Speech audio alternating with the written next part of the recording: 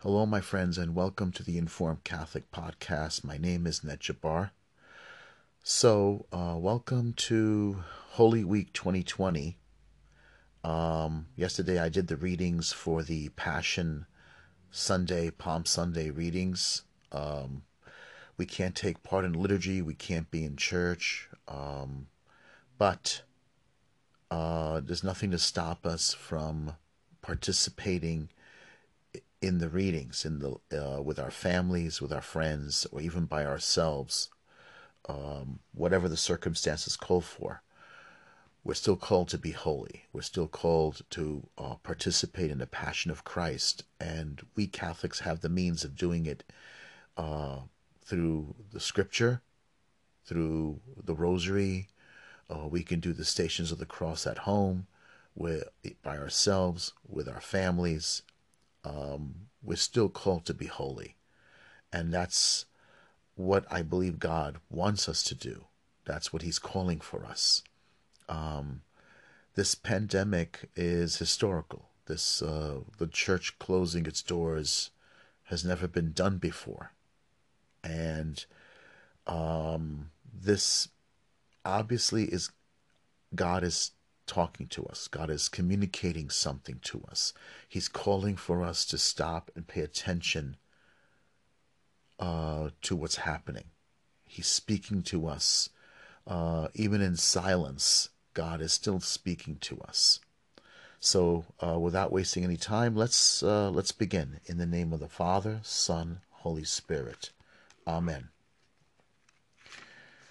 I confess to Almighty God, to Blessed Mary, ever Virgin, to Blessed Michael the Archangel, to Blessed John the Baptist, to the holy apostles Peter and Paul, and to all the saints, that I have sinned exceedingly in thought, word, and deed, through my fault, through my most grievous fault.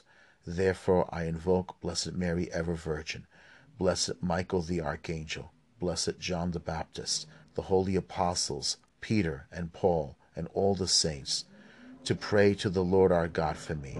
May Almighty God have mercy upon us, forgive us our sins, and bring us to everlasting life. Kyrie eleison, Christe eleison, Kyrie eleison. May the Almighty and merciful Lord grant us pardon, absolution, and remission of our sins. Amen. Entrance Antiphon. Content, O Lord, with my contenters. Fight those who fight me. Take up your buckler and shield. Arise in my defense, O Lord, my mighty help.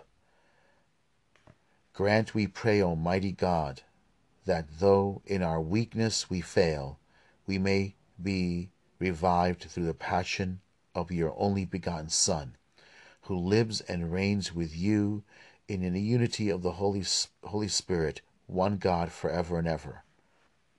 Amen. First reading will be from the book from the prophet Isaiah. He will not cry out, nor make his voice heard in the street. The first oracle of the servant of the Lord. A reading from the book of the prophet Isaiah. Here is my servant whom I uphold, my chosen one with whom I am pleased, upon whom I have put my spirit. He shall bring forth justice to the nations, not crying out, not shouting, not making his voice heard in the streets. A bruised reed he shall not break, and a smoldering wick he shall not quench, until he establishes justice on the earth. The coastlands will wait for his teachings. Thus says God the Lord, who created the heavens and stretched them out, who spreads out the earth with its crops, who gives breath to its people, and spirit to those who walk on it. I, the Lord, have called you for the victory of justice. I have grasped you by the hand. I have formed you and set you as a covenant of the people, a light for the nations, to open the eyes of the blind, and to bring our prisoners from confinement, and from the dungeon those who live in darkness. The word of the Lord. Thanks be to God. So now the next one will be the responsorial psalm. It will be Psalm 27. The response is going to be, "The Lord is my light and my salvation." The Lord is my light and my salvation. Whom should I fear? The Lord is my life refuge. Of whom should I be afraid? The Lord is my light and my salvation. When evildoers come at me to devour my flesh, my foes and my enemies themselves stumble and fall. The Lord is my light and my salvation. Though an army encamp against me, my heart will not fear. Though war be waged upon me, even then shall I trust. The Lord is my light and my salvation. I believe that I shall see the bounty of the Lord in the land of the living. Wait for the Lord with courage. Be stout-hearted and wait for the Lord. The Lord is my light and my salvation. Amen.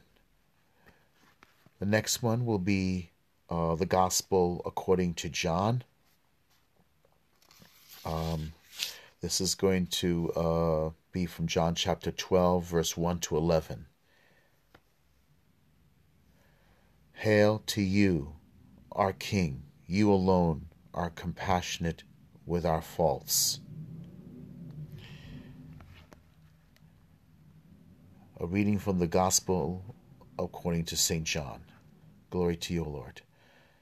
6 days before Passover, Jesus came to Bethany, where Lazarus was, whom Jesus had raised from the dead. They gave a dinner for him there, and Martha served, while Lazarus was one of those reclining at table with him. Mary took a litter of costly perfumed oil made from genuine aromatic nard, and anointed the feet of Jesus and dried them with her hair. The house was filled with the fragrance of the oil. Then Judas the Iscariot, one of his disciples, and the one who would betray him, said, "Why was this oil not sold for 300 days' wages and given to the poor?" He said this not because he cared about the poor, but because he was a thief and held the money bag and used to steal the contributions. So Jesus said, "Leave her alone. Let her keep this for the day of my burial. You always have the poor with you, but you do not always have me." The large crowd of the Jews found out that he was there and came not only because of him, but also to see Lazarus, whom he had raised from the dead. And the chief priests plotted to kill Lazarus, because many of the Jews were turning away and believing in Jesus because of him. The Gospel of the Lord. Praise to you, Lord Jesus Christ.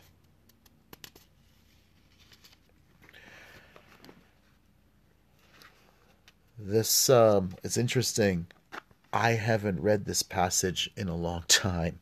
I've been trying to find. I remember Judas saying something like this. And interesting, the other day, I think it was a few days ago. Yeah, I did something about Judas Iscariot because about the man. And he is such a shadowy figure. He remains so hidden in the shadows, even in the Gospels, that sometimes you actually forget certain things that he says. And Jim Bishop pointed out, and I read that recently, where Judas is a practical man. And he's speaking practically here. When you think about it, he is the practical cleric. He's a practical man, the unbeliever. You know, we've been dealing so much with so many politics lately, with so much political arguments. So many of our fellow citizens in this country want to put together a socialist society. And they want to put together what they feel is socially fair, economically fair to the poor, to those people who are marginalized. Here, Mary, the sister of Lazarus, comes with an expensive perfume, ointment, oil. I think I remember from a commentary, nard comes from India, and it's very costly, and is actually is can be used for burial. They use these powerful, pungent smells, oils during these burials. The reason why they anoint the bodies with these, like myrrh, it's because it keeps the worms from coming onto the remains of your dead loved one. You anoint it, and it's used part of almost like a bombing ritual, but I don't the Jews didn't really practice that. But they covered the body with these spices and herbs and ointments, in order, as a sign of love, and a way to keep maggots and worms from coming onto the body and feeding off the body of the person who's perished. Not exactly a great subject to talk about, but we're dealing with a great global pandemic, and a lot of people are dying. And we hear stories like this in Spain about an ice ring where corpses, coffins, parishes in Italy where a lot of people, coffins. It's it's a it's a very tough thing we're going through. But the point is like with someone like Judas, he's practical, and he needs something to emotionally sustain him. Jim Bishop says it's money. For someone like him, it's money. It's also playing in the shadows. He's someone who plays in the shadows, but never completely wants to put himself in the spotlight. He doesn't want to get complete attention of himself, but he just basically hovers in the background, in the shadows, and he'll suggest things to people, which is a sign of a very a politically smart man. Almost like you could say he wants to be a political advisor. Never completely putting himself on the spotlight, never completely getting full attention, but being just enough that he can survive. You know, and that's a lot of people worship politics. A lot of people do that. And Judas sounds like almost like some of the characters we know in the government and among the clergy. And it's kind of sad because people like that do great harm and do great damage. He never believed in Jesus. He never did. Jesus was fine for him as long as he could survive. And now he's seeing the outside forces, the temple, the Pharisees, the Sanhedrin, the high priesthood, possibly even revolutionaries in his in that time of Judea, in time of our Lord, and also other common religious people on the sidelines. They're starting to get pretty angry and upset who this Jesus of Nazareth is. He performs miracles. He is getting the attention of the common people. Father Benedict Groeschel, the late Benedict Groeschel, said in one of his voices, he came in on that particular Sunday, and the crowds were mostly the poor, the religiously biased but not very educated. They came to him and they were waving branches, and Hosanna, which means hooray, can be translated as hooray, and they believed in Jesus. Now, obviously Pilate's not going to be there. He could care less. Caiaphas and Annas of the high priesthood were not happy about this. Some time ago, and they believe he did it twice. That he turned the money changers over twice. Some say the beginning of his ministry, and then the second time around he did it, and told everybody to get all these animals or businessmen out of the courtyard. And the business was owned by Caiaphas and Annas. They made sure they took control of the sacrifices, where the individual poor person would have to bring their own sacrifice, their own animal for sacrifices. Annas and Caiaphas made sure you had to buy it from them. Pretty clever. And then the people, of course, it caused an economic problem. Your Passover lamb you had to raise yourself, according to the law of Moses. You had to buy your own Passover lamb for the sacrifice. The whole family had to take care of the animal. This is what the most interesting thing. You had to take care of the animal, take care of it, make sure it's healthy. It becomes part of the family, I believe. And then what happens is, when the time for sacrifice, it's very painful. It's very painful. It becomes an animal that, because you cared about it, you protected it, and now the painful part of the sacrifice. Jesus was around for 3 years. And for those 3 years, they had to examine him. They interrogated him. They heard him speak. And now they want him dead. Pilate comes along, examines him, interrogates him, and then says, I find no fault in the man. The sacrificial lamb had to have no blemishes, no sign of sin. Jesus himself said, I have no sin.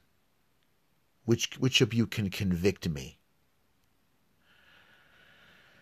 Judas comes along and sells his master for 30 pieces of silver. Judas, who was one of the 12, always repeated over and over again. When you read the scriptures, it keeps saying one of the 12. They never denied that he was one of them. Never once did they ever deny that he was one of them. And this is something that I think is very important, is that the Gospels obviously want us to realize that we sinners are members of the church. The ones who hurt Jesus, the ones who do great harm and damage to his church, is always someone from within the church. Outside the church, we can deal with it. But one of the biggest problems is that we are not dealing with the problems that are within our church. The problems going on within our clergy, and the problems going on within our members, our ranks, our politicians who keep supporting abortion, our politicians who keep supporting euthanasia, our own fellow Catholics, and supporting gay marriage. And we have priests within the church who are promoting the same thing, going against the gospel. We have bishops who rub elbows with politicians who support evil doctrines, evil political ideas. And let's face it, it's one of the 12. It's one of us Catholics. It's one of us Christians. And it's to a point now we have to ask, yes, is this a chastisement from God? Why can't it be? Why shouldn't God chastise the world? We always say, well, that was the Old Testament God. This is the New Testament God. Is there two gods? Do we believe in dualism? What is it? The Father was a grumpy old man sitting on the throne, suffering from an ulcer or something? No. We believe in one God. We bless and we consecrate in the name of the Father and the Son and the Holy Spirit, not in their names. And that's something we as Catholics have to start studying our faith and being more clear. We have to develop a culture of prayer, a culture of sanctity, a culture of holiness, not be culturally Catholic, not be nominally Catholic. So let's end it with a prayer. So I know this is not part of it, but let's say the Apostles' Creed. We should always remember what we believe.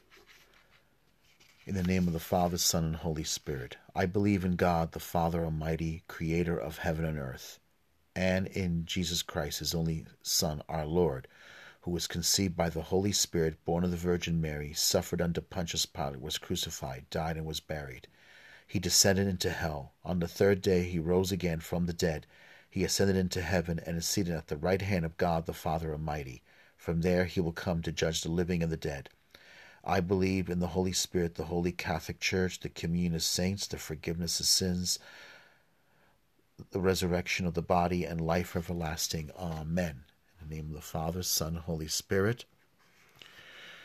We'll say a prayer for a Hail Mary for the Catholics who have passed away, the people who have died. Hail Mary, full of grace, the Lord is with thee. Blessed art thou among women, and blessed is the fruit of thy womb, Jesus. Holy Mary, Mother of God, pray for us sinners, now and at the hour of our death. Amen. We'll say a Hail Mary for the holy souls in purgatory.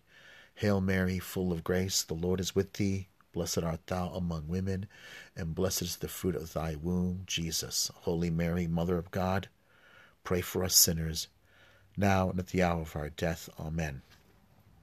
We'll say a Hail Mary for the nurses, the doctors, the people who are in the hospitals, helping victims of the coronavirus. Hail Mary, full of grace, the Lord is with thee. Blessed art thou among women, and blessed is the fruit of thy womb, Jesus. Holy Mary, Mother of God, pray for us sinners, now at the hour of our death. Amen. We'll say a Hail Mary for those who are suffering from the coronavirus, who may have been afflicted, or watching a family member who might be afflicted by some disease, any particular disease, cancer, diabetes, or anything that could be of great burden. Hail Mary, full of grace, the Lord is with thee. Blessed art thou among women, and blessed is the fruit of thy womb, Jesus. Holy Mary, Mother of God, pray for us sinners, now at the hour of our death. Amen. And we'll say a prayer for our Holy Father, Pope Francis. Hail Mary, full of grace, the Lord is with thee. Blessed art thou among women, and blessed is the fruit of thy womb, Jesus. Holy Mary, Mother of God, pray for us sinners, now and at the hour of our death. Amen. We'll say a prayer for all those people who are in the holy orders, who are also helping out. Nuns, religious, even our fellow priests, our priests and bishops, local parishes. Hail Mary, full of grace, the Lord is with thee.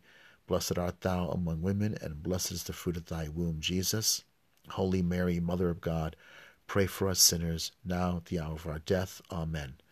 Our Father, who art in heaven, hallowed be thy name. Thy kingdom come, thy will be done on earth as it is in heaven. Give us this day our daily bread, and forgive us our trespasses, as we forgive those who trespass against us. Lead us not into temptation, but deliver us from evil. For thine is the kingdom, the power, and the glory, now and forever. Amen. God bless, and we'll meet again soon.